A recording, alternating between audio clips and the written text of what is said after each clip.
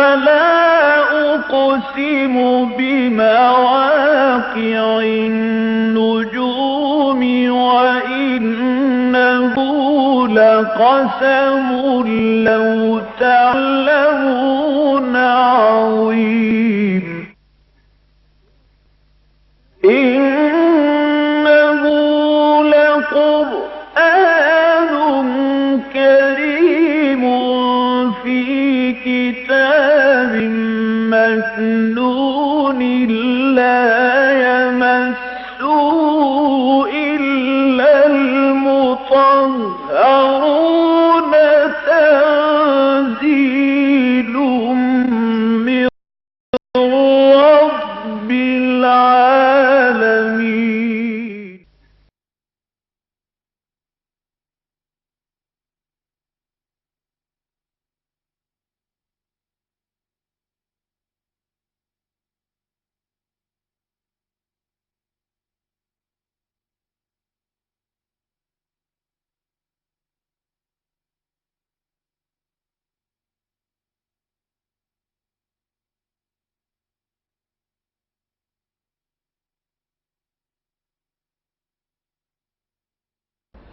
اعوذ باللہ من الشیطان الرجیم بسم اللہ الرحمن الرحیم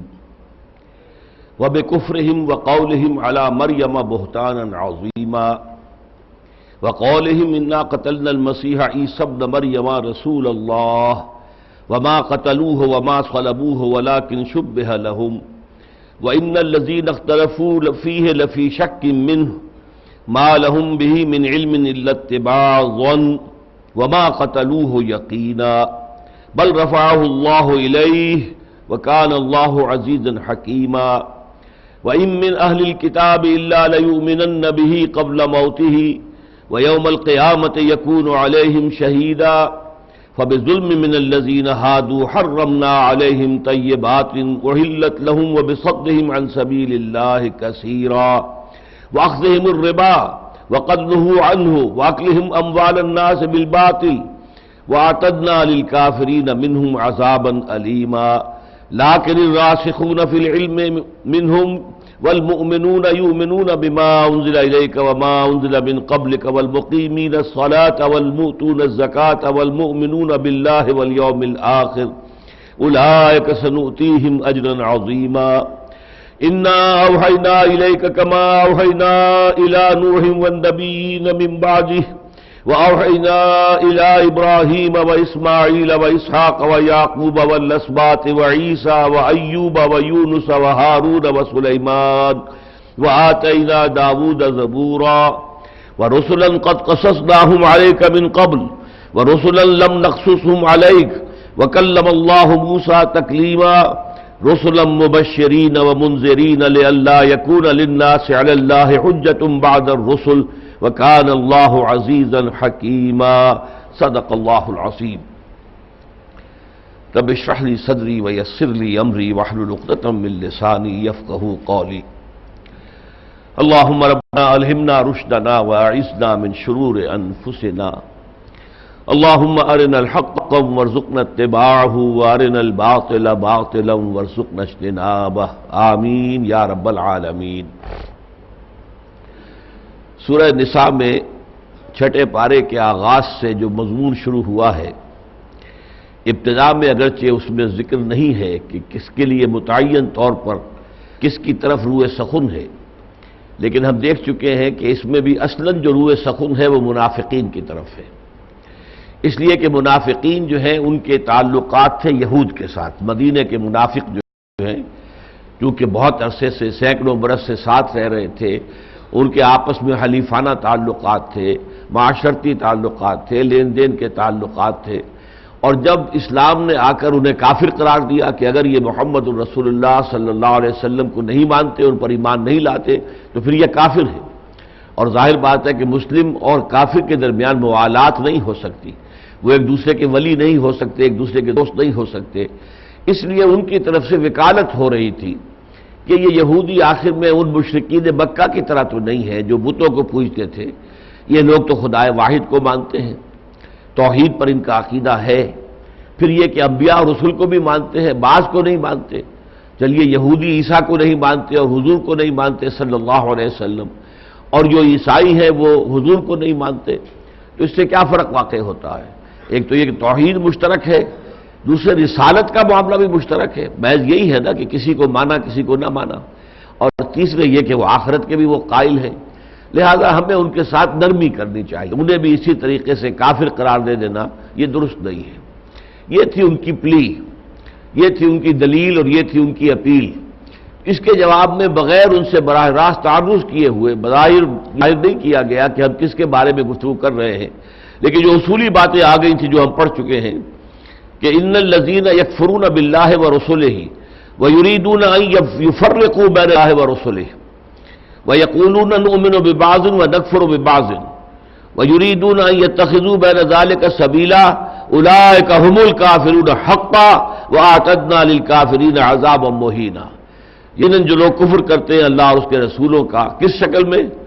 کہ وہ ان دونوں کے مابین تفرقہ پیدا کرنا چاہتے ہیں کہ رسولوں کو الگ رکھو، علیحدہ علیحدہ ہیں، علیحدہ علیحدہ ان کی شریعتیں ہیں، اللہ تو ایک ہے نا، خدا تو ایک ہے۔ کسی نے اسے پرماتما کہہ دیا، پرمیشور کہہ دیا، مہادیو کہہ دیا، کسی نے اللہ کہہ دیا، رحمان کہہ دیا، رحیم کہہ دیا، کسی نے گاڈ کہہ دیا، کسی نے خدائے گاہ کہہ دیا، اس کی کیا فرق واقع ہوتا ہے؟ تو میں اس کی پوری تفصیل پچھلی مرتبہ بیان کر چکا ہوں کہ اکبر کا فتنہ بھی یہی تھا دین الہی کا، پھر راجہ رام موہن رائے کی طرف سے اٹھا ہوا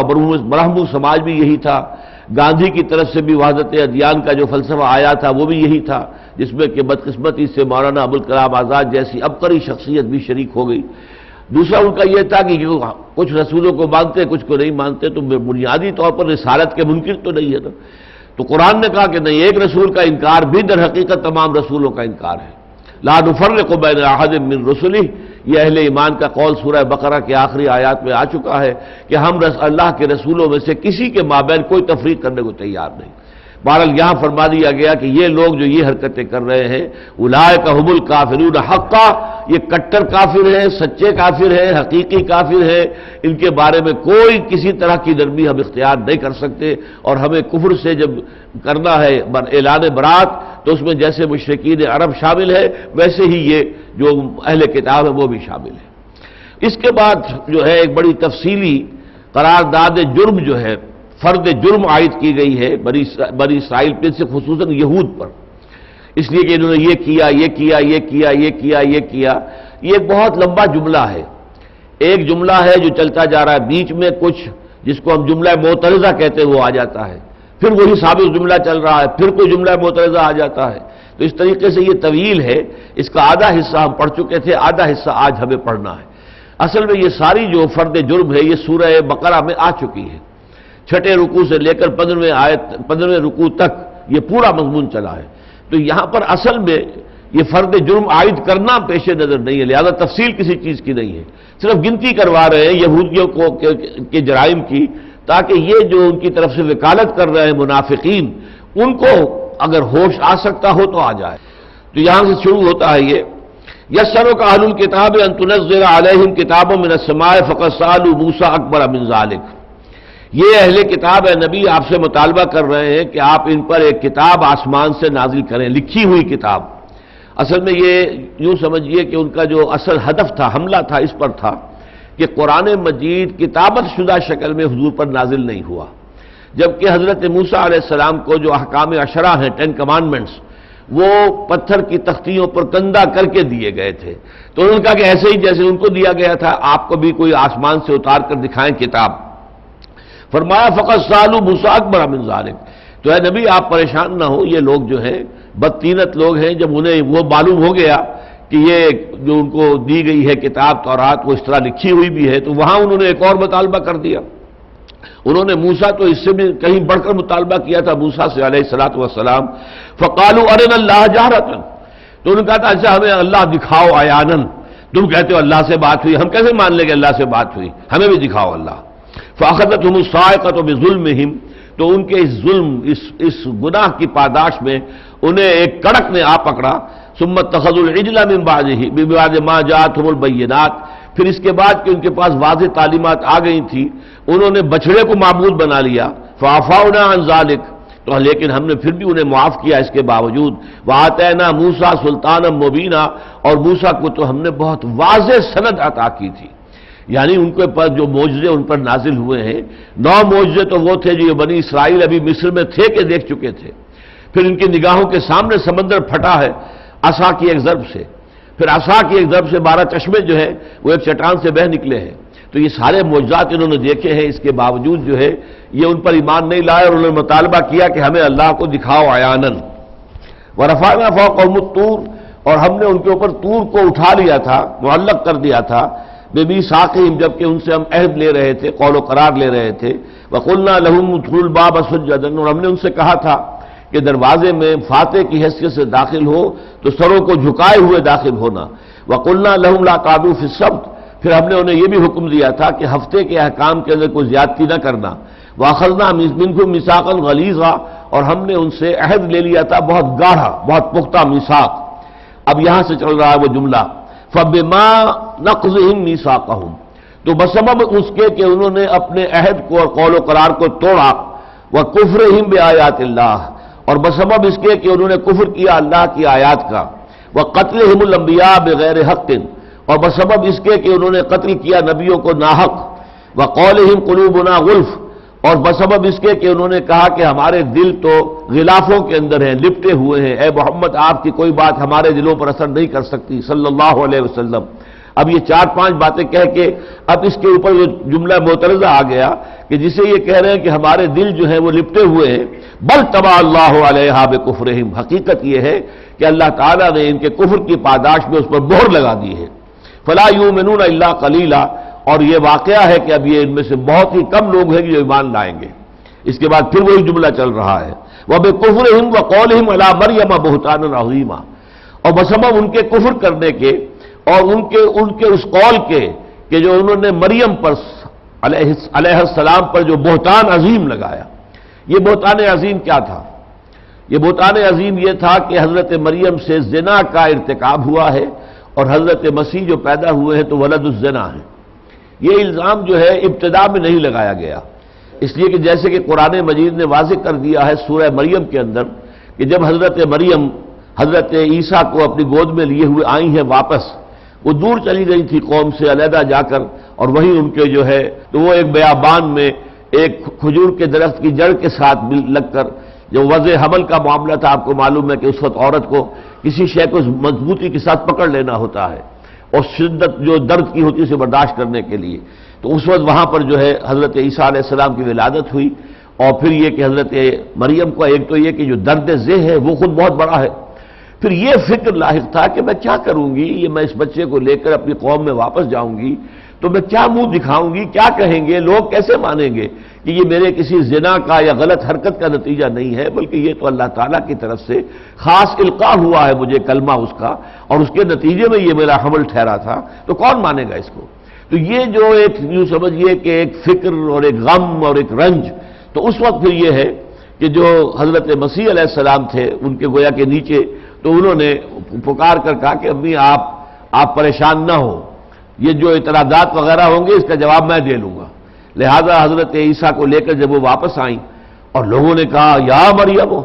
لقد جئت شیئا امرا، یہ تو بہت بری حرکت تم کر لی ہو، یہ تم نے ایسا کام کیا ہے، نہ تمہاری ماں کوئی بدکار عورت تھی، نہ تمہارا باپ کوئی برا آدمی تھا.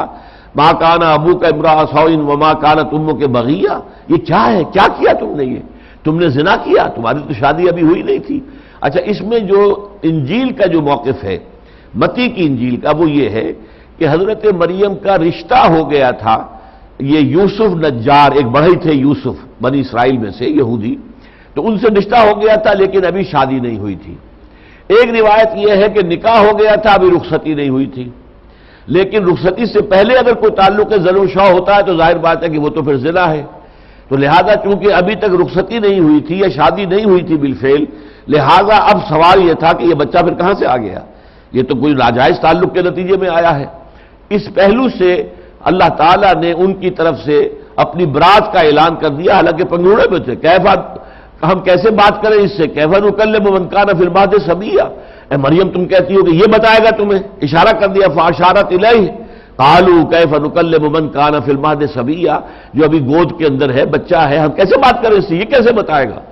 تو وہ اپنے اس گود میں پنگھوڑے کے اندر سے بولے ہیں حضرت عیسیٰ، بچے، وہ چھوٹے سے بچے، وہ معصوم سا بچہ، انی عبد اللہ آتانی الکتاب وجعلنی نبیا، میں اللہ کا بندہ ہوں، اللہ نے مجھے کتاب عطا فرمائی ہے، یعنی انجیل جو ابھی عطا ہونی ہے لیکن پیش کی جو ہے خبر دے رہے ہیں، اور اس نے مجھے نبی بنایا ہے، وجعلنی نبیا وجعلنی مبارکا اینما کنت واوصانی بالصلاۃ والزکاۃ ما دمت حیا، اور اس نے مجھے مبارک قرار دیا ہے جہاں کہیں بھی ہوں گا، جس حال میں بھی ہوں گا، اور مجھے وصیت کی ہے اس نے کہ نماز اور زکوٰۃ کے نظام کو قائم کروں۔ تو یہ ساری باتیں جو حضرت مسیح نے ایک بچے کی حیثیت سے کی، تو اس سے ظاہر بات ہے کہ لوگوں کے جو ہے وہ تمام زبانیں بند ہو گئی، اتنا بڑا معجزہ تاریخ انسانی میں کبھی ہوا ہی نہیں۔ لہذا جب تک حضرت مسیح جوان نہیں ہو گئے اس وقت تک کسی نے اس طرح کا کوئی الزام نہیں لگایا، کسی نے نہیں کہا یہ تو ولد الزنا ہے، یا یہ فلاں ہے، یا یہ فلاں ہے، یا بغیر رخصتی کے یہ بچہ پیدا ہو گیا تو یقیناً یہ پھر جائز نہیں ہے، ناجائز اولاد ہے، کسی نے نہیں کہا۔ البتہ جب حضرت مسیح علیہ السلام 30 برس کے ہو گئے اور اللہ تعالیٰ نے انہیں مامور کر دیا کہ اب آپ اپنی رسالت اور نبوت کا اعلان کریں، اور اس کے بعد انہوں نے خاص طور پر یہود کے علماء پر تنقیدیں کی کہ تم کیا کرتے ہو، تم مچھر چھانتے ہو اور سموچے اونٹ نگل جاتے ہو، بڑی بڑی حرام چیزیں جو ہے تم نگل رہے ہو اور چھوٹی چھوٹی چیزوں پہ لڑ رہے ہو، جیسے ہمارے ہاں ہوتا ہے سود تم بھی لو میں بھی لوں گا، ہاں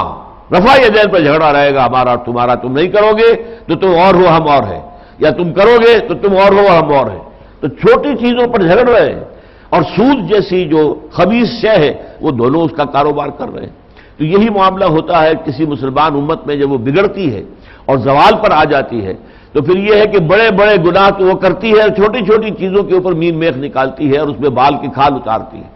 تو جب یہ تنقیدیں کی کہ اے علماء، یہود کے عالموں اور صوفیوں اور راہبوں اور فقیہوں اور فریسیوں، تمہاری مثال تو ان قبروں کی سی ہے جن کے اندر گلی سڑی ہڈیوں کے سوا کچھ نہیں ہوتا، لیکن اوپر انہیں خوب سفیدی کی ہوئی ہے، یا اس کے اوپر جو ہے کوئی عالی شان مقبرہ تعمیر کیا ہوا ہے، اور حالانکہ اندر جو ہے سوائے گلی سڑی ہڈیوں کے اور کچھ نہیں۔ تو جب یہ تنقیدیں کی تو اب انہیں جو ہے اپنے دفاع کے اندر حضرت مسیح علیہ السلام پر کاؤنٹر اٹیک جو ہے جس کو سمجھنا چاہیے، جوابی حملہ کیا، اور جوابی حملے میں پہلی بات یہی کہی کہ یہ تو ولد الزنا ہے، یہ تو یوسف نجار کا بیٹا ہے، لیکن یوسف نجار کا بیٹا ہونے کا ناطے سے یہ اس لیے ولد الزنا ہے کہ ابھی مریم کی اور یوسف نجار کی شادی تو ہوئی نہیں تھی جبکہ اس کی ولادت ہوئی ہے، لہذا یہ تو در حقیقت یہ ولد الزنا ہے۔ اور اس کے بعد ان کے اوپر جب انہوں نے معجزے اپنے دکھانے شروع کیے تو کہا یہ جادوگر ہے، یہ شیطانوں کا سردار ہے، اور اس شیطانوں کے سردار کی مدد سے یہ در حقیقت یہ معجزے دکھاتا ہے، یہ واجب القتل ہے۔ تو یہ ہے جس کا کہ یہاں حوالہ دیا جا رہا ہے کہ وہ بکفرہم، ان کے کفر کے باعث یا سبب، وقولہم علی مریم بہتانا عظیما، اور ان کا وہ بات کہنا جو حضرت مریم پر ایک بہت بڑا بہتان بن گئی، وقولہم انا قتلنا المسیح عیسی ابن مریم رسول اللہ، وقولہم، اور بسبب ان کے یہ کہنے کے انا قتلنا المسیح عیسی ابن مریم، ہم نے قتل کیا ہے مسیح کو جو عیسیٰ ہے ابن مریم، مریم کا بیٹا، رسول اللہ، اللہ کے رسول کو، وما قتلوہ وما صلبوہ، حالانکہ نہ انہوں نے اسے قتل کیا نہ اسے سولی دی، ولکن شبہ لہم، بلکہ یہ تو ان کے لیے شبیہ بنا دی گئی، ایک صورت ایسی بنا دی گئی، مشابہت پیدا کر دی گئی۔ وَإِنَّ الَّذِينَ اخْتَلَفُوا فِيهِ لَفِي شَكٍّ مِّنْهُ، اور جو لوگ ان کے بارے میں اختلافات میں مبتلا ہیں وہ یقیناً شک کے اندر مبتلا ہیں، ان کے پاس کوئی ظن کے سوا کوئی یقینی علم نہیں ہے۔ مَا لَهُم بِهِ مِنْ عِلْمٍ، ان کے پاس کوئی علم نہیں ہے، کوئی سند نہیں ہے اپنے قولوں کی، میں ابھی تفسیر بیان کروں گا۔ علم الا اتباع الظن، سوائے ظن کے اور قیاس کے گھوڑے دوڑا رہے ہیں۔ وما قتلوہ یقینا، اور انہوں نے ہرگز انہیں قتل نہیں کیا، بل رفعہ اللہ الیہ، بلکہ اللہ نے انہیں اٹھا لیا اپنی جانب، وکان اللہ عزیزا حکیما، اور یقیناً اللہ تعالیٰ زبردست ہے، حکمت والا۔ اب یہاں جو سب سے پہلا جملہ آ رہا ہے وقولہم انا قتلنا المسیح عیسی ابن مریم، اور بسبب ان کے یہ کہنے کے کہ ہم نے قتل کر دیا عیسیٰ کو جو مسیح ہے ابن مریم ہے۔ اس کے بعد جو الفاظ آئے ہیں رسول اللہ، یہ ان کا قول نہیں ہے، بلکہ یہ پھر وہی جملہ معترضہ ہے۔ اچھا، ان کا کہنا یہ ہے کہ انہوں نے اللہ کے رسول کو قتل کیا ہے، اتنا بڑا دعویٰ، اللہ کے رسول کو قتل کر سکتے ہیں؟ حالانکہ وہ ظاہر بات ہے اگر اللہ کا رسول مانتے انہیں تو کیوں قتل کرتے؟ ظاہر بات ہے کہ یہ قول ان کا نہیں ہے، یہ قول در حقیقت اللہ کی طرف سے تبصرہ ہے کہ اچھا ان کی یہ جسارتیں ہیں، یہ کہہ رہے ہیں کہ ہم نے اللہ کے رسول کو قتل کر دیا، حالانکہ اللہ کے رسول انہوں نے تسلیم نہیں کیا تھا۔ اس لیے کہ میں چاہتا ہوں کہ یہ بات آپ پر واضح ہو جائے کہ رسولوں کے باب میں اللہ کی یہ سنت ثابتہ ہے جو قرآن مجید میں متعدد مقامات پر آئی ہے۔ رسول کبھی قتل نہیں ہو سکتے، رسول کبھی مغلوب نہیں ہو سکتے۔ ہاں نبی جو رسول نہ ہو، صرف نبی ہو، اس میں بھی اتفاق ہے بالکل کہ ہر رسول تو نبی ہے، ہر نبی رسول نہیں ہے۔ چنانچہ عام روایت میں یہ ہے کہ 1.25 لاکھ کے قریب انبیاء دنیا میں آئے ہیں، جبکہ ان میں سے رسول صرف 313 تھے، اور یہ دونوں تعدادیں جو ہے جو یہ ہندسے ہیں یہ بہت عجیب ہے اس اعتبار سے کہ 1.25 لاکھ کا مجمع تھا حجۃ الوداع کے موقع پر جبکہ حضور نے اپنا آخری خطبہ دیا ہے، 1.25 لاکھ، اور 313 تھے وہ قدوسی جو جنگ بدر میں حضور کے ساتھ تھے۔ تو 1.25 لاکھ انبیاء کا گویا کے بدل حضور کو جو 1.25 لاکھ صحابہ دیے گئے کہ جو کہ حجۃ الوداع کے اندر موجود تھے، اور 313 رسولوں کے گویا کے بدل وہ 313 صحابی جو بدر میں شریک ہوئے۔ تو یہ ظاہر ہوا ہے کہ ہر نبی رسول نہیں ہے، اور نبی جو ہے وہ قتل ہو سکتا ہے۔ حضرت یحییٰ قتل ہو گئے، سورہ آل عمران میں ہم پڑھ چکے ہیں، حضرت یحییٰ کا ذکر اور حضرت عیسیٰ کا ذکر ساتھ ساتھ آیا ہے، اور ہمیں معلوم ہے کہ حضرت یحییٰ کو قتل کر دیا گیا، حضرت عیسیٰ کو قتل کرنے کی کوشش کی لیکن ہرگز قتل نہیں کر سکے، اس لیے کہ یہ اللہ تعالیٰ کی طرف سے انہیں ایک حفاظت حاصل ہوتی ہے۔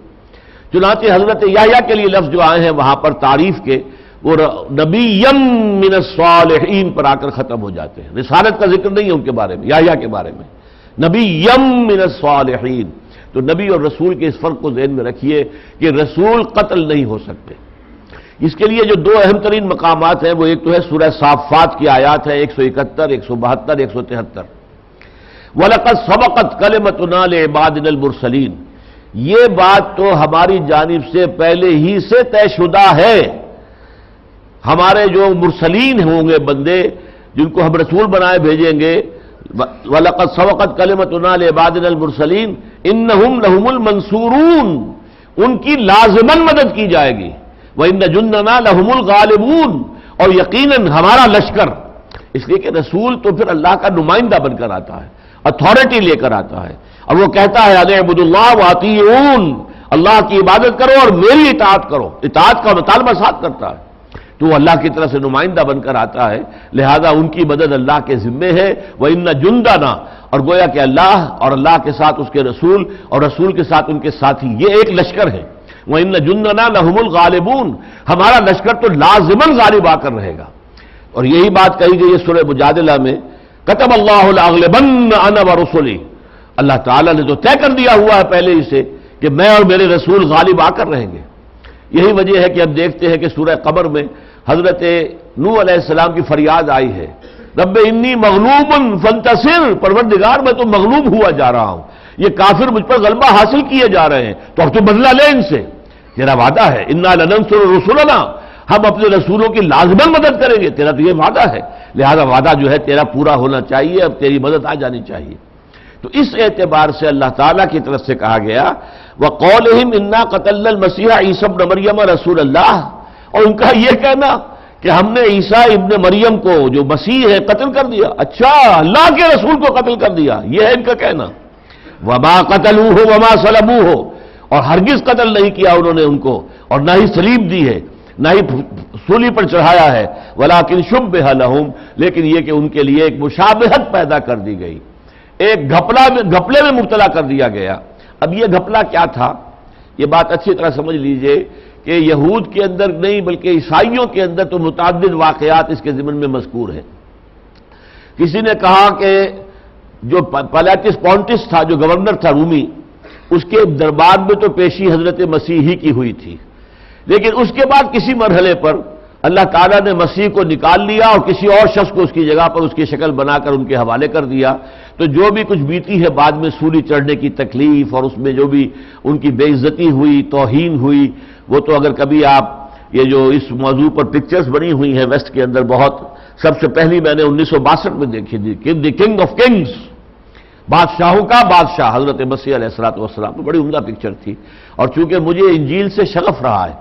میں اپنے زمانہ طالب علمی میں جبکہ میں ابھی میڈیکل کالج میں پڑھ رہا تھا، تو مجھے انجیل سے اور خاص طور پہ متی کی انجیل سے بہت شغف رہا ہے۔ اس میں جو ایک واعظ ہے حضرت مسیح علیہ السلام کا، اسے میں سمجھتا ہوں کہ تاریخ انسانی میں اس سے زیادہ بلیغ، اس سے زیادہ مؤثر کوئی اور جو ہے واعظ موجود نہیں ہے۔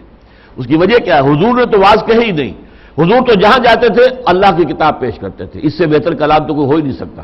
ان خیر الحدیث کتاب اللہ وخیر الہدی ہدی محمد صلی اللہ علیہ وسلم، ہدایت لو محمد سے، باقی کلام جو ہے، گفتگو جو ہے، بات جو ہے، وہ تو اللہ کی کتاب سب سے بہتر ہے، بجائے اس کے کہ جا کے اپنی تقریریں بھگارو، جاؤ اور قرآن مجید دنیا کے سامنے پیش کرو۔ تو اس اعتبار سے کوئی خاص مواعظ حضور کے ہمیں نہیں ملتے، بہت چھوٹے چھوٹے خطبات جمعہ کے اندر کچھ جملے ہیں جو آ جاتے ہیں، بہت معمولی ایک خطبے کے بارے میں آتا ہے، لیکن وہ ہمارے پاس محفوظ نہیں ہے کہ بہت طویل خطبہ آپ نے دیا تھا کہ اپنے زمانے سے لے کر اور آپ نے قیامت تک کے واقعات جو ہیں اس میں بیان کیے تھے،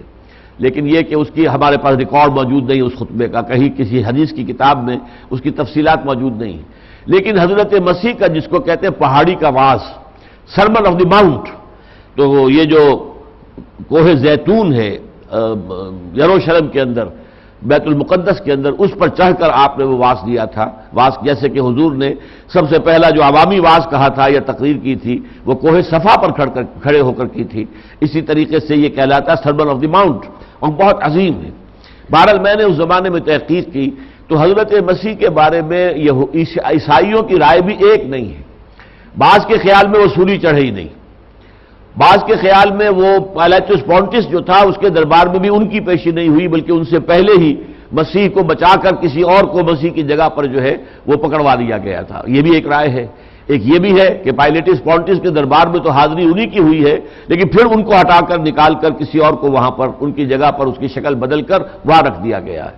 پھر یہ بھی ہے کہ سولی تو دی گئی ہے مسیح کو، لیکن وہ سولی کے اوپر فوت نہیں ہوئے، ان کی موت واقع نہیں ہوئی، بلکہ انہیں جب اتارا گیا تو ابھی جان باقی تھی، اور انہیں پھر رکھ دیا گیا ایک کیو کے اندر، ایک غار کے اندر، وہاں وہ دوبارہ زندہ ہو گئے، اور دوبارہ زندہ ہو کر اور وہ اٹھ گئے اور آسمان پر چلے گئے۔ اور یہ کہ انہوں نے کئی اپنے جو حواری تھے ان سے ملاقاتیں کی ہیں، ان خواتین جو تھیں ان سے بھی ملاقات کی ہے کہ جو ان کی عقیدت مند تھیں۔ تو اس طرح کے مختلف واقعات ہیں کہ کیا ہوا۔ ہمارے ہاں غلام احمد قادیانی نے کہہ دیا ہے کہ وہ ٹھیک ہے، سولی دیے گئے تھے، نیچے اتر آئے اور وہ ٹھیک تھے، پھر ان کا علاج ہو گیا، صحیح ہو گئے، اور پھر وہ وہاں سے ہجرت کر گئے، کشمیر میں آ گئے اور کشمیر میں آ کر دفن ہوئے، ان کی قبر بھی کشمیر میں موجود ہے۔ یہ ساری چیزیں بکواس ہیں۔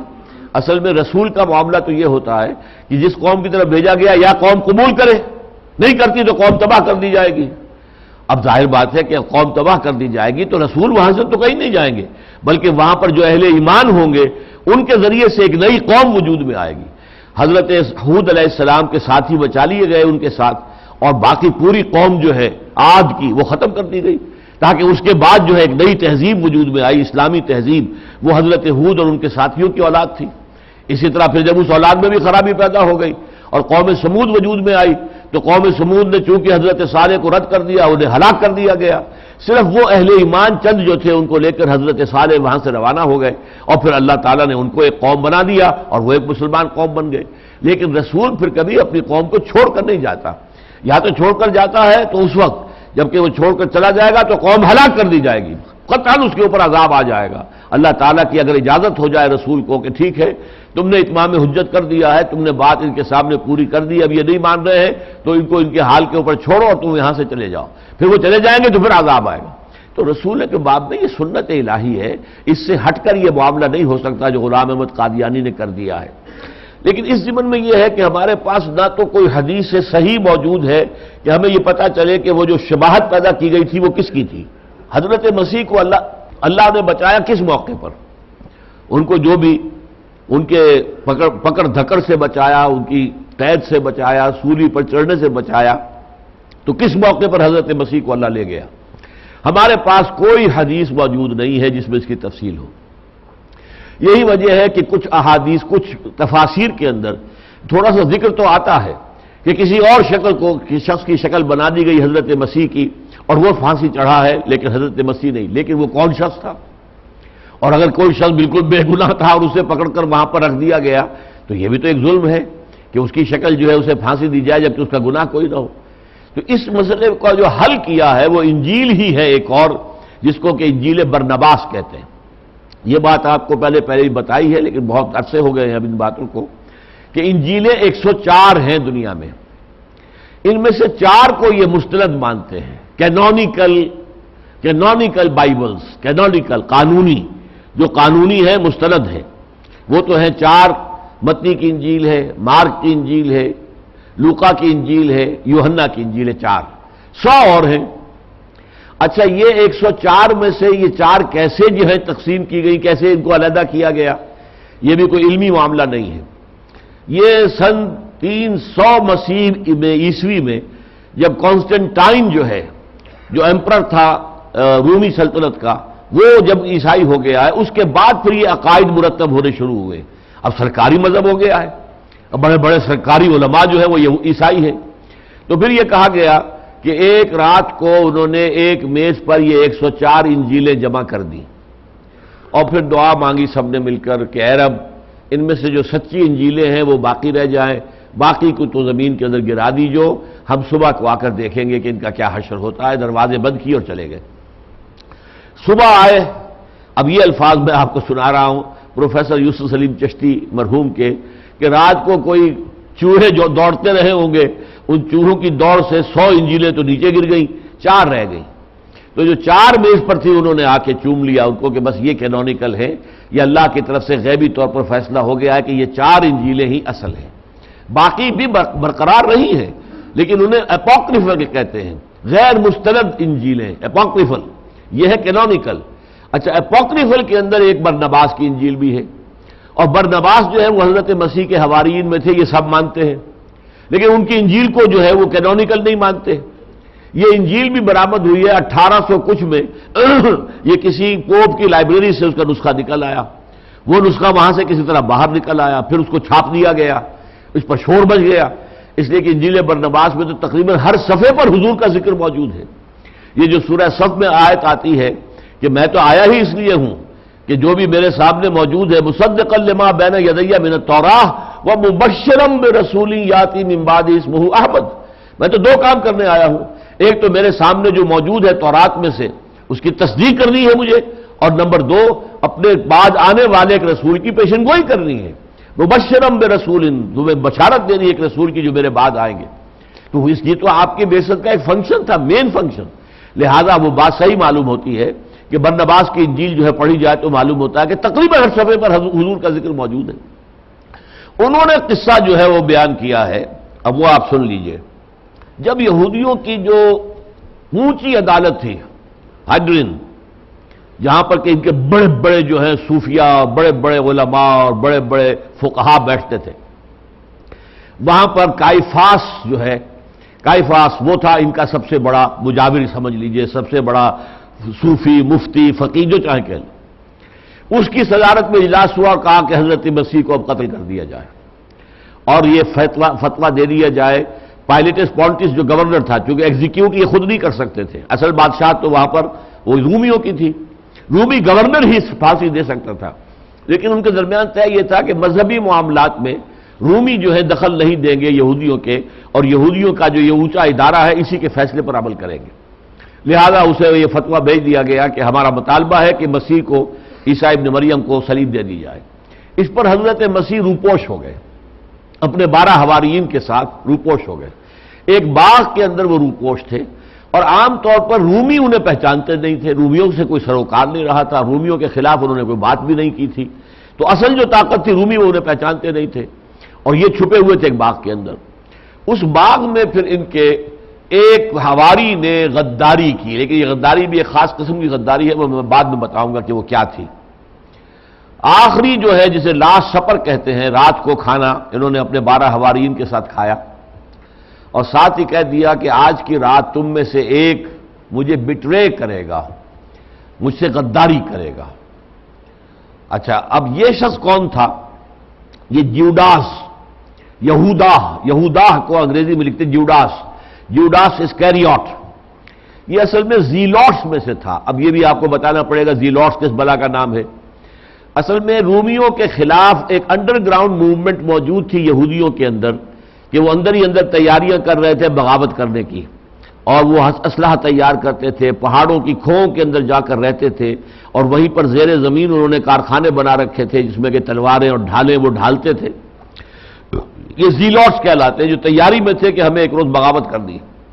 انہی میں سے ان کے سردار کا بڑا مقرب تھا یہ جو برابہ ڈاکو جسے کہا گیا ہے، وہ دراصل میں وہ ڈاکو ایسا ہی تھا جیسے کہ نواب امیر محمد خان کو کہتے ہیں کہ وہ ڈاکو تھا، یہ پندارے جو کہلاتے ہیں، حقیقت میں وہ فریڈم فائٹر تھا، انگریز کے خلاف لڑ رہا تھا۔ بعد میں یہ کہ اسے مجبوراً صلح کرنی پڑی، پھر اسے ایک ریاست دے دی گئی جو ٹونک کی ریاست کہلاتی ہے، پھر وہ سیٹل ہو گیا۔ تو یہ جو بارابس یہ ان کا لیڈر تھا زیلوٹس کا، اور اس کا بہت مقرب ساتھی تھا جیوڈاس، یہ بڑا عالم تھا، کتابوں سے واقف تھا اور بہت مخلص تھا۔ اس نے حضرت مسیح کا کچھ واعظ سنے، کچھ ان کی تقریریں سنی، کچھ قریب ان کی صحبت میں بیٹھا تھوڑے دن، پھر اس نے کہا کہ میں مسیح کے ذریعے سے رومی سلطنت کو ہلاک کروا دوں گا، تباہ کروا دوں گا۔ تو وہ اپنے سردار کی اجازت سے حضرت مسیح کے حواریین میں جا کے شامل ہوا، حضرت مسیح کے سامنے پیش ہو کر اپنی اسناد پیش کی، دیکھیے میں فلاں زبان بھی جانتا ہوں، میں یہ بھی جانتا ہوں، میں وہ بھی جانتا ہوں، میں آپ کا بہت سا کام کر سکتا ہوں، آپ مجھے اپنے حواریین میں شریک کر لیا۔ آپ نے حضرت مسیح نے فرمایا ٹھیک ہے۔ اب یہ وہ شخص ہے، اصل میں اسے یہ یقین تھا کہ اگر حضرت مسیح ایک دفعہ بددعا دے دیں گے رومیوں کو تو رومی سلطنت ختم ہو جائے گی۔ اس درجے یقین کامل تھا اسے حضرت مسیح علیہ السلام کی نبوت اور رسالت پر، اور انہیں معجزے دیکھے تھے اس نے کہ آپ نے ایک مردہ شخص سے کہا قبر میں سے نکلا اور وہ نکل آیا، ایک شخص جو ہے وہ ابھی لاش پڑی ہے کہا قم باذن اللہ اور وہ کھڑا ہو گیا۔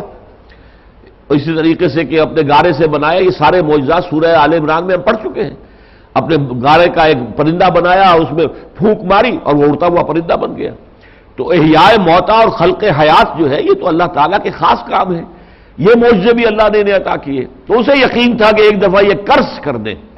اگر ایک دفعہ یہ بددعا دے دیں گے سلطنت روما کو تو وہ ختم ہو جائے گی، لیکن یہ بددعا دیتے نہیں تھے۔ اب اس نے سوچا کہ اگر انہیں کوئی ذاتی تکلیف پہنچے گی تب تو بددعا دیں گے نا۔ اس خیال کے تحت اس نے حضرت مسیح کو گرفتار کروایا۔ وہ اسی رات وہاں سے جب یہ کھانا وانا ختم ہو گیا تو حضرت مسیح نے کہا کہ اب جاگو، یاد کرو، اللہ کا ذکر کرو، اور خود آپ بھی ایک باغ میں کوٹڑی سی تھی جس میں یہ کھرپے ورپے کسیاں وغیرہ رکھی ہوتی ہیں، باغات کے اندر کوٹڑیاں ہوتی ہیں ایسی، اس کوٹڑی کے اندر آپ چلے گئے، آپ بھی اللہ کی عبادت کے اندر مشغول ہو گئے۔ اس وقت یہ اٹھ کر گیا، کھسک گیا وہاں سے، اور جا کر رومیوں سے کہا کہ میں پکڑوا سکتا ہوں مسیح کو اس وقت، کیونکہ گویا کہ اس وقت حضرت مسیح اشتہاری ملزم تھے، ان کے بارے میں طے ہو چکا تھا کہ انہیں سولی دی جائے گی، لیکن وہ رپورٹ سے مل نہیں رہے تھے، تو میں پکڑوا سکتا ہوں حضرت مسیح کو۔ لہذا وہ لے کر آیا سپاہیوں کو، رومی سپاہیوں کو، باغ کے باہر کھڑے ہو کر کہا کہ چند منٹ یہاں انتظار کرو، میں اندر جاؤں گا پہلے، پھر جب تم داخل ہونا تو میں جس سے بھی کہوں کہ اے ہمارے آقا، اے ہمارے استاد، پکڑ لینا اس کو، بس وہی مسیح ہے۔ اب ہوا کیا کہ یہ اندر داخل ہوا تو باقی سارے 11 حواری سو رہے تھے، حضرت مسیح تھے نہیں۔ اب یہ کوٹھڑی میں گیا تو حضرت مسیح تھے۔ اب عین اسی وقت جب یہ کوٹھڑی میں داخل ہوا، اس کوٹھڑی کی چھت پھٹی، 4 فرشتے نازل ہوئے، حضرت مسیح کو اٹھا کے لے گئے۔ اب یہ حیران پریشان ششدر، اور اس کی شکل اسی وقت تبدیل کر دی گئی حضرت مسیح کی۔ اسے کیا پتا، اگر میری شکل تبدیل کر دی جائے تو جب تک کوئی آئینہ میرے سامنے نہ آئے مجھے کیا پتا چلے گا کہ میری شکل اب وہ نہیں ہے جو پہلے تھی، اسے پتا ہی نہیں، اور شکل جو ہے تبدیل کر دی گئی۔ اب یہ گھبرا کر باہر نکلا تو وہ 11 حواری جو سو رہے تھے وہ اٹھے، اے ہمارے آقا کیا معاملہ ہے، اے استاذ کیا معاملہ ہے، اور اسی وقت جو ہے وہ فوجی رومی داخل ہو گئے اور پکڑ لیا اسی کو کہ یہی ہے وہ آقا۔ اب یہ چیختا چلاتا رہا، لیکن اب خود وہ رومی چھوڑنے والے تو نہیں تھے، تو وہ شخص ہے جو سولی دیا گیا۔ پائلیٹس پونٹس کے دربار میں بھی اس کی حاضری ہوئی ہے، پھر سولی اور کانٹوں کا تاج اس کے سر پر رکھا گیا ہے، پھر جو صلیب کھچوائی گئی ہے کہ اپنے کندھے پر اٹھا کے چلو، یہ ساری تشدد جو ہوا اس پر ہوا اور وہ صلیب دیا گیا ہے۔ یہ ہے اصل کہانی کہ جو برنباس نے بیان کی ہے، اور اس میں بات سامنے آ جاتی ہے، چاہے وہ مخلص کتنا بھی تھا اس نے غداری کی تھی، اس میں کوئی شک نہیں۔ خلوص کے ساتھ بھی اگر آپ گناہ کریں گے تو گناہ جو ہے، جیسے کہ بعض لوگ کرتے ہیں کہ صاحب نیکی کے کاموں کے لیے پیسے جمع کرانے کے لیے ناچ گانے کا پروگرام کر دیا جائے، تو ناچ گانے کا پروگرام تو حرام ہے، غلط ہے، لہٰذا اگرچہ آپ کی نیت چاہے یہ ہو کہ ہم نے ریڈ کراس کو چندہ دینا ہے یا کہ مسجد کی تعمیر کے لیے پیسے جمع کرنا ہے، تو اس نیت کا کوئی اثر نہیں ہوگا، آپ کا وہ گناہ تو گناہ رہے گا۔ نیت کا سارا معاملہ نیکی میں ہوتا ہے، نیکی کے کام میں ہے کہ جو بھی آپ نے کام جو کیا ہے، اگر وہ نیک کام جو ہے نیک نیتی سے ہے تو اللہ کے یہاں قبول ہوگا، لیکن کوئی گناہ نیک نیتی سے کیا گیا ہو تو اس کی ظاہر بات ہے کہ اس کی سزا سے آپ بچ نہیں سکتے۔ لہذا وہ شخص واقعتاً اس قابل تھا کہ سولی دیا جائے۔ البتہ یہ کہ بعد میں عیسائیوں نے یہ کہانی گھڑی ہے کہ اس شخص کے اوپر شدید ندامت طاری ہوئی جب سولی ہو گئی حضرت مسیح کی، ان کے خیال کے مطابق پھر اس نے پھانسی لے لی، ایک درخت کی شاخ سے لٹک گیا اور رسی کے باندھ کر، اور اس نے اپنی گویا کہ خودکشی کر لی۔ لیکن یہ کہ بات صحیح معلوم ہوتی ہے وہی جو کہ حضرت برنباس، کیونکہ وہ حواری تھے، حضرت مسیح علیہ السلام کے حواریوں میں سے ایک تھے، اور ان کی لکھی ہوئی انجیل ہے یہ۔ باقی انجیلیں جو ہیں وہ تو تقریباً 100 برس بعد لکھی گئی ہیں، لیکن یہ حواری ہیں حضرت برنباس جو ہیں، لہذا ان کی حدیث، ان کی جو انجیل ہے وہ سب سے مستند مانی جانی چاہیے دلیل عقلی کی روح سے۔ لیکن وہ جو انہوں نے کھیل کیا تھا کہ رات کو جمع کر کے 104 انجیلیں میز کے اوپر رکھ دیں اور یہ کہ اب صبح آ کے دیکھیں گے جو بھی میز پر رہ جائیں گی وہ کینونیکل ہوں گی، یہ ایک علیحدہ معاملہ ہے۔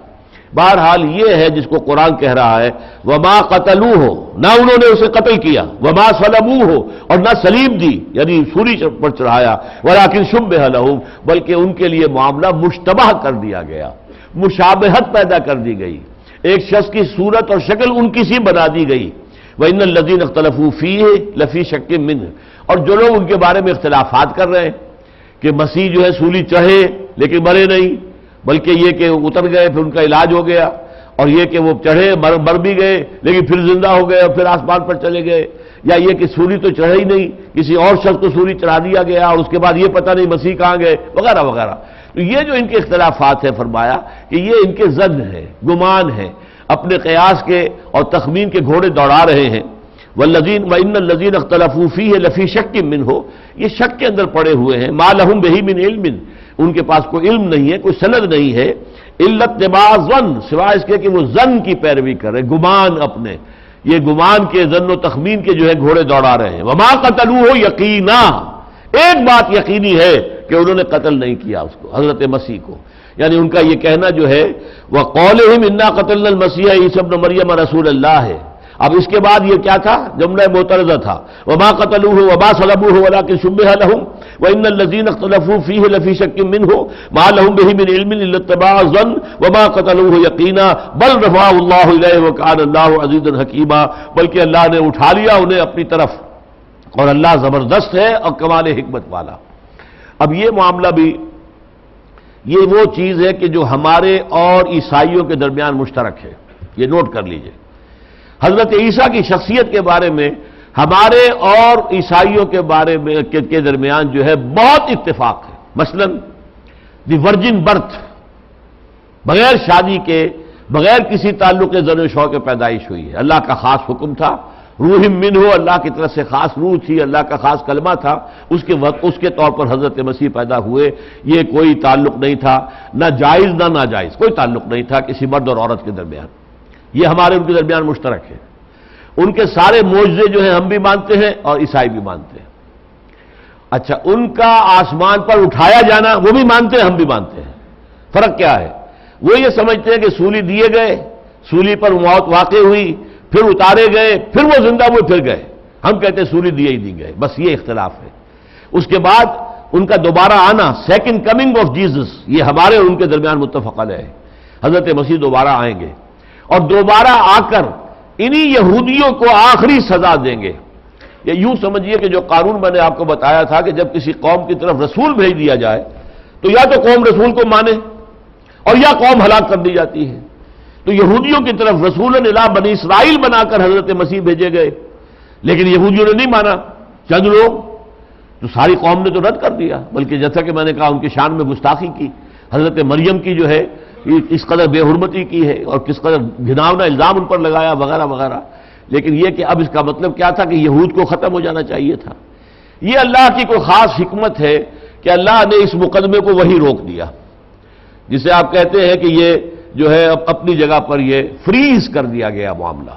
حضرت مسیح کو اٹھا لیا اور یہودیوں کو ابھی مزید مہلت دے دی۔ اور یہودیوں کو 600 برس کے بعد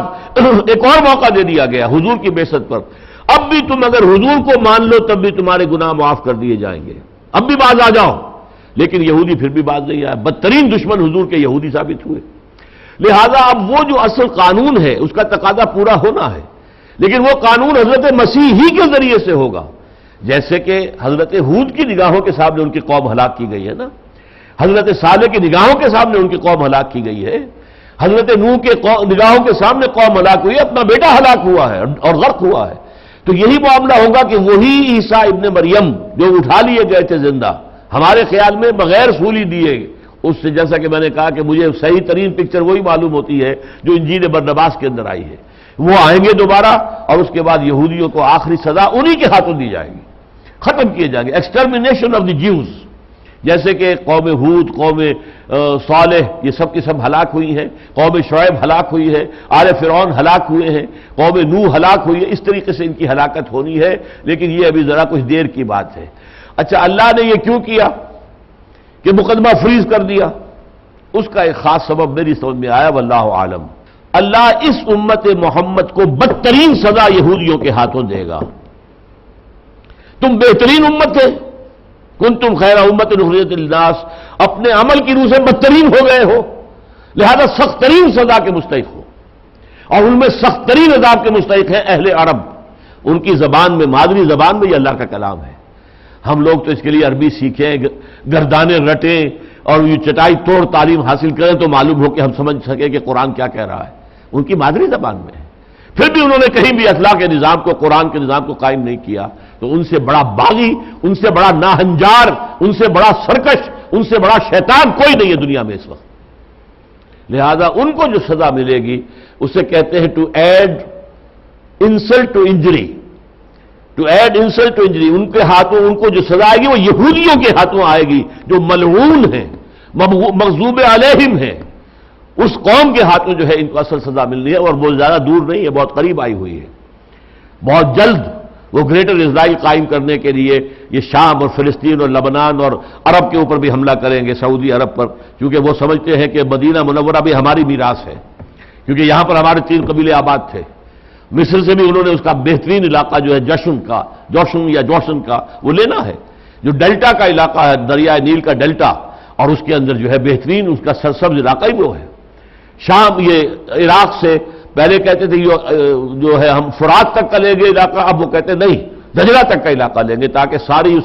اس کا جو بھی بہت ہی سرسبز و شاداب دوآبہ ہے، یہ دوآبہ ہے، ادھر دجلہ آ رہا ہے، ادھر فرات آ رہا ہے، دونوں مل کر پھر بعد میں شط العرب بنتے ہیں، اور ان دونوں کے درمیان یہ دوآبہ ہے۔ اس دوآبے کی زمین سب سے زیادہ زرخیز ہے، بہت آباد ہے، سرسبز و شاداب ہے، یہ بھی ہمارا ہی ہوگا۔ تو یہ کام ہونا ہے، اور لاکھوں نہیں کروڑوں عرب قتل ہوں گے، جس کے بارے میں حضور کی ایک حدیث میں آیا ہے کہ اگر کسی شخص کے 100 بیٹے ہوں گے تو 99 قتل ہو جائیں گے، ایک بچے گا صرف۔ یہ احادیث ہے، کتاب الملاحم، احادیث کی کتابوں میں جو ابواب ہے ملاحم، جنگیں جو ہونے والی ہیں، ان میں جو الملحمۃ العظمیٰ ہے، جسے بائبل کا جو ہے آخری باب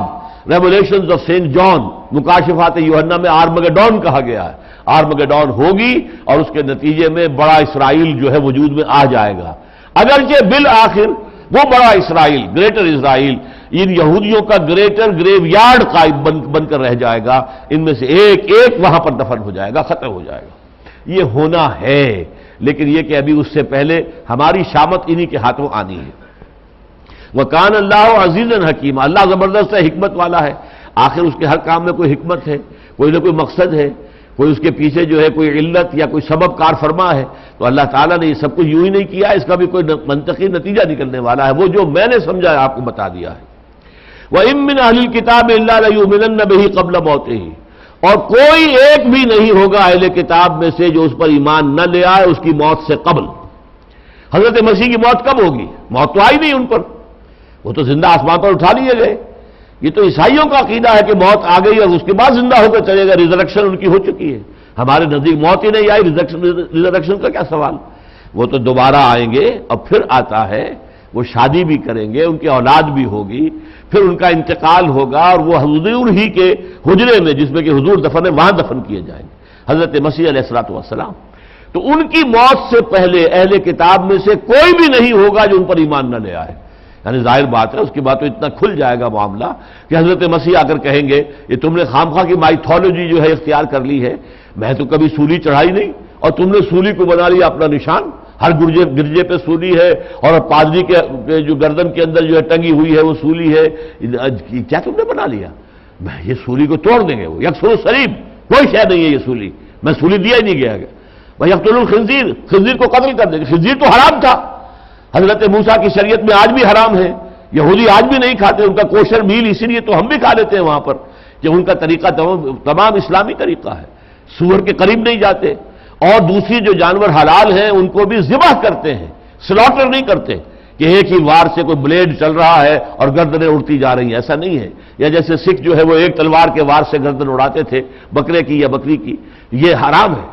لیکن یہ کہ جب تک کہ یہ سافٹ جو اجزاء ہیں گردن کے یہ کٹ جائیں اور خون بہہ جائے جسم میں سے، جو کہ نجس ہے، خون نجس ہے، لہذا اس کا نکل جانا ضروری ہے. وہ تو رائگر مارٹس جب ہوتا ہے، جب وہ تڑپتا ہے جانور تو اس سے جو ہے سکویز ہو کر تمام ٹیشوز میں سے بلڈ نکلتا ہے باہر اور تب وہ جو گوشت ہے وہ پاک ہوتا ہے. یہ سارے طریقے یہودیوں کے اندر آج بھی موجود ہیں. لہذا اس معاملے کے اندر سمجھ لیجئے کہ یہ حضرت مسیح آ کر اس کو حرام کر دیں گے، خنزیر کو، اور صلیب کو توڑ دیں گے. گویا کہ عیسائیت ختم ہو جائے گی، عیسائیت اسلام ہی میں شامل ہو جائے گی. اور یہودی جنہوں نے حضرت مسیح کو بھی اپنے خیال میں سولی چڑھوایا تھا اور جو سب سے بڑے دشمن تھے محمد رسول اللہ کے بھی صلی اللہ علیہ وسلم، ان کو قتل کر دیا جائے گا. اور وہ دجال اکبر جو ان کا ایک بہت بڑا لیڈر ہوگا وہ حضرت مسیح علیہ السلام کے ہاتھوں قتل ہوگا. یہ سب ہونا ہے. وَإِن مِّنْ أَهْلِ الْكِتَابِ إِلَّا لَيُؤْمِنَنَّ بِهِ قَبْلَ مَوْتِهِ، اور نہیں ہوگا کوئی بھی اہل کتاب میں سے، نہ یہودی نہ عیسائی. عیسائی اگرچہ کہتے ہیں کہ ہمارا ان پر ایمان ہے، لیکن ایمان تو وہ اپنے خیال میں اللہ کے بیٹے کا پر ایمان رکھیں گے، اللہ کے رسول پر تو ایمان نہیں ہے ان کا. وہ تو اللہ کا بیٹا سمجھے بیٹھے ہیں، وہ تو الوہیت میں شامل کرتے ہیں، تشریف بنا دی ہے انہوں نے توحید کی بجائے. لہذا اب اصل ایمان جو ہوگا حضرت مسیح پر وہ اس وقت ہوگا جب وہ دوبارہ آئیں گے. اور پھر عیسائی جو ہے انہیں واقعتاً ان کی اصل حیثیت میں تسلیم کریں گے، بجائے خدا کا بیٹا سمجھنے یا عقیدہ رکھنے کے انہیں اللہ کا رسول مانیں گے، بندہ مانیں گے. انی عبداللہ آتانی الکتاب وجعلنی نبیا وجعلنی مبارکا اینما کنت واوصانی بالصلاۃ والزکاۃ ما دمت حیا. یہ ساری باتیں جو میں نے ابھی آپ کو بتائی تھی سورہ مریم میں آئی ہیں. فرمایا وَيَوْمَ الْقِيَامَةِ يَكُونُ عَلَيْهِمْ شَهِيدًا، اور قیامت کے دن حضرت مسیح ان کے خلاف گواہی دینے والے. اے اللہ انہوں نے مجھے قرار دیا تیرا بیٹا، میں بری ہوں، میں نے کبھی نہیں کہا، میں نے تو وہی کہا تھا جس کا تو نے حکم دیا تھا. یہ سورہ مائدہ کے آخر میں آئے گا. میں نے تو وہی کہا تھا جو تو نے کہا تھا کہ اللہ کی بندگی کرو اور پرستش کرو، کوئی تمہارا معبود اس کے سوا نہیں ہے، وہ اکیلا ہے، واحد ہے، تنہا ہے. قیامت کے دن وہ گواہی دیں گے میں یہ کہہ کر گیا تھا، انہوں نے اگر کوئی غلط حرکتیں کی ہیں تو بہرحال اس کے ذمہ دار وہ خود ہیں. فَبِظُلْمٍ مِّنَ الَّذِينَ هَادُوا، اب دیکھیے پھر وہی جملہ فَبِظُلْمٍ، تو یقیناً بسبب ظلم کے جن لوگوں نے کیا، جو اپنے آپ کو جنہوں نے ہادو کا یہودی بنا لیا. حرمنا علیہم طیبات احلت لہم، ہم نے ان پر بہت سی پاکیزہ چیزیں بھی حرام کر دی جو ان کے لیے حلال کر دی گئی تھی. جانوروں کی پشت کی اور جو چربی ہے وہ حلال تھی، ان پر حرام کر دی گئی. اسی طریقے سے اونٹ کا گوشت حلال تھا، ان پر حرام کر دیا گیا. تو یہ اللہ کی نعمتوں سے محروم کیے گئے اپنے ان گناہوں کی پاداش میں. وَبِصَدِّهِمْ عَنْ سَبِيلِ اللَّهِ كَثِيرًا، اور بسبب اس کے کہ وہ اللہ کے راستے سے بہت سے لوگوں کو روکتے رہے، ہٹاتے رہے، ورغلاتے رہے. وَأَخْذِهِمُ الرِّبَا، اور بسبب ان کے سود لینے کے، سود کھانے کے. وَقَدْ نُهُوا عَنْهُ، اب پھر یہ آ گیا دیکھیے جملہ معترضہ، حالانکہ انہیں اس سے روک دیا گیا تھا، منع کیا گیا تھا، سود کو حرام کر دیا گیا تھا. وَأَخْذِهِمْ أَمْوَالَ النَّاسِ بِالْبَاطِلِ، اور بسبب اس کے کہ وہ لوگوں کا مال ہڑپ کرتے رہے ناجائز طریقوں سے. وَأَعْتَدْنَا لِلْكَافِرِينَ مِنْهُمْ عَذَابًا أَلِيمًا، اور ہم نے یقیناً ایسے کافروں کے لیے زبردست اور نہایت رسوا کن اور دردناک عذاب تیار کر رکھا ہے. یہ ایک جملہ ہے جو یہاں آ کر ختم ہوا ہے. کہاں سے یہ چلا تھا؟ بیچ میں جو ہے اس کے جملہ معترضہ آتے رہے. یہاں پہ جو آیا ہے فَبِمَا نَقْضِهِمْ مِيثَاقَهُمْ وَكُفْرِهِمْ بِآيَاتِ اللَّهِ وَقَتْلِهِمُ الْأَنْبِيَاءَ بِغَيْرِ حَقٍّ وَقَوْلِهِمْ قُلُوبُنَا غُلْفٌ، یہ سب چلا رہا. بَلْ طَبَعَ اللَّهُ عَلَىٰ قُلُوبِهِمْ بِكُفْرِهِمْ. تو اس طریقے سے یہ جب جملہ آ کر یہاں ختم ہوا ہے، ان لوگوں میں کے لیے اللہ تعالیٰ نے بہت ہی دردناک عذاب تیار کر رکھا ہے. لَٰكِنِ الرَّاسِخُونَ فِي الْعِلْمِ مِنْهُمْ، لیکن جو بھی ان میں سے علم کے اندر رسوخ رکھنے والے ہیں، پختہ علم جاننے والے، سورہ نساء تک جیسا کہ میں نے عرض کیا، قرآن مجید نے منافقین کے لیے بھی ابھی دروازہ کھلا رکھا تھا، باز آ جاؤ باز آ جاؤ باز آ جاؤ۔ اسی طرح ابھی یہاں بھی اور اگلی صورت میں سورہ مائدہ میں بھی آخری مرتبہ دعوت دی جائے گی کہ اب بھی ایمان لے آؤ ایمان لے آؤ ایمان لے آؤ۔ لہذا ان میں اگر کچھ تھے، کچھ شریف النفس لوگ تھے، وہ اس لیے اعلان نہیں کرتے تھے ایمان لانے کا کہ ہم اپنی قوم سے کٹ جائیں گے، جو مصلحتیں ہوتی ہیں جس کی وجہ سے قریش کے سردار ایمان نہیں لا رہے تھے، لیکن اندر سے وہ جانتے تھے کہ محمد حق ہے صلی اللہ علیہ وسلم، ان کی نبوت، ان کی رسالت حق ہے، جیسے کہ قرآن کئی مرتبہ کہتا ہے کہ یعرفونہ کما یعرفون ابناہم، وہ تو ایسے پہچانتے ہیں محمد کو صلی اللہ علیہ وسلم جیسے کہ اپنے بیٹوں کو پہچانتے ہیں، لیکن وہ ماننے کو تیار نہیں ہے۔ تو دل میں کسی بات کا ہونا کافی نہیں ہے جب تک اقرار نہ کیا جائے۔ اسلام کی بنیاد اقرار ہے، شہادت، اشہد ان لا الہ الا اللہ واشہد ان محمد رسول اللہ۔ تو دل میں ایمان کا ہونا نافع نہیں ہوگا، نفع نہیں پہنچائے گا جب تک کہ اقرار نہ ہو، اس کا اعلان بھی کیا جائے۔ تو فرمایا ان میں سے البتہ جو علم میں رسوخ رکھنے والے ہیں، والمومنون، اور جو اہل ایمان ہیں، یؤمنون بما انزل الیک وما انزل من قبلک، وہ ایمان رکھتے ہیں اس پر بھی جو ہے محمد صلی اللہ علیہ وسلم آپ کی طرف نازل کیا گیا، اور اس پر بھی کہ جو آپ سے پہلے نازل کیا گیا۔ وہ اپنی کتاب تورات کو مانتے ہیں، وہ زبور کو مانتے ہیں، وہ یہ ساری چیزیں جو ماننے والے ہیں۔ والمقیمین الصلاۃ، اور وہ لوگ کہ جو نماز قائم رکھنے والے ہیں، والمؤتون الزکاۃ، اور جو زکوٰۃ دینے والے ہیں، والمؤمنون باللہ والیوم الآخر، اور ایمان رکھنے والے ہیں اللہ پر اور یوم آخر پر، اولئک سنؤتیہم اجرا عظیما، ان لوگوں کو انشاءاللہ ان قریب ہم بہت بڑا اجر عطا فرمائیں گے، یعنی ان کو توفیق ہو جائے گی کہ یہ ایمان کا اقرار اور اعلان بھی کر دیں۔ جیسے عبداللہ ابن سلام رضی اللہ تعالی عنہ بہت بڑے عالم تھے یہود کے، اور وہ ایمان لے آئے، انہوں نے حضور کی تصدیق کی، بہت بڑے عالم تھے۔ تو ان میں سے چیدہ کوئی جو ہے وہ ایسے بھی نکلے ہیں کہ جو پھر حضور پر ایمان لے آئے ہیں، لیکن اکثریت اڑی رہی ہے، اکثریت جو ہے وہ اپنے کفر کے اوپر اڑی رہی ہے، تو اس کے جو بھی سزا ہے ان کو ابھی ملنے والی ہے۔ وہ اگرچہ ان کے ہاتھوں مسلمانوں کو خصوصاً عربوں کو بہت بڑی سزا پہلے ملے گی، تاکہ جیسا کہ میں نے کہا تھا to add insult to injury, یہ مولانا اسلائی صاحب فرمایا کرتے تھے کہ وہ چونکہ راجپوت تھے نسل کے اعتبار سے، وہ کہتے تھے کہ ہمارے ہاں راجپوتوں میں رواج یہ تھا کہ اگر کوئی راجپوت نوجوان کوئی بہت غلط اور گری ہوئی حرکت کرتا تھا تو اس کو جوتے لگواتے تھے چمار کے ہاتھ میں، یعنی راجپوت کے سر کے اوپر جوتا پڑ رہا ہے، اگر راجپوت ہی کا جوتا ہے تو چلو جوتا تو ہے اور کوئی بے عزتی تو نہیں نا، تکلیف تو ہے، لیکن چمار کے ہاتھ جو جوتا لگ رہا ہے یہ ہے to add insult to injury, وہ جو چوٹ لگ رہی ہے وہ اپنی جگہ پر ہے، یہ انسلٹ جو ہے کہ ایک چمار کے ہاتھوں جو ہے جوتا لگ رہا ہے۔ اسی طریقے سے یہودی جو مغضوب علیہم ہیں، وہ جو ملعون ہیں، لعن الذین کفروا من اہل الکتاب علی لسان داؤد وعیسی ابن مریم، لعنت کی گئی ہے ان پر حضرت داؤد کے ذریعے سے، حضرت عیسیٰ ابن مریم کے ذریعے سے، مغضوب علیہم ہیں، وباؤوا بغضب من اللہ کے غضب کے اندر گر گئے ہیں۔ لیکن ان کے ہاتھ میں جو ہے اس وقت آپ دیکھ رہے ہیں کس طرح شیر بنا ہوا، اور شیرون جو ہے وہ شیر بنا ہوا ہے، جو چاہے کرے جو چاہے کہے، کوئی پرواہ نہیں، امریکہ کی پرواہ نہیں، کسی درجے میں پرواہ نہیں، وہ اس لیے کہ وہ تو وکیل کی حیثیت سے بیٹھا ہوا یونائٹڈ نیشنز میں، یونائٹڈ نیشنز کی جنرل اسمبلی ہو یا اس کی جو ہے سیکورٹی کونسل ہو، اگر وہ اسرائیل کے خلاف کوئی قرارداد پاس کرتی ہے ریزولوشن، ویٹو کر دیتا ہے فوراً امریکہ۔ کتنے ویٹو کیے ہیں اس نے، کوئی عمل نہیں ہو سکتا۔ آخر تیمور میں جھگڑا ہوا تھا تو فوج بھیج دی گئی، اسرائیل میں فوج نہیں بھیجی جا سکتی، بلکہ اسرائیلیوں ہی کی مدد کی جائے گی یہاں تک کہ وہ گریٹر اسرائیل قائم ہو جائے۔ اللہ تعالی ہمیں بچائے اس سے کہ ہم اس عذاب کے اندر مبتلا ہو جائیں، اور اللہ تعالیٰ توفیق دے ہمیں کہ ہم توبہ کریں اور اپنے رب کو راضی کر لیں۔ بارک اللہ لی و لکم فی القرآن العظیم ونفعنی وإیاکم بالآیات والذکر الحکیم۔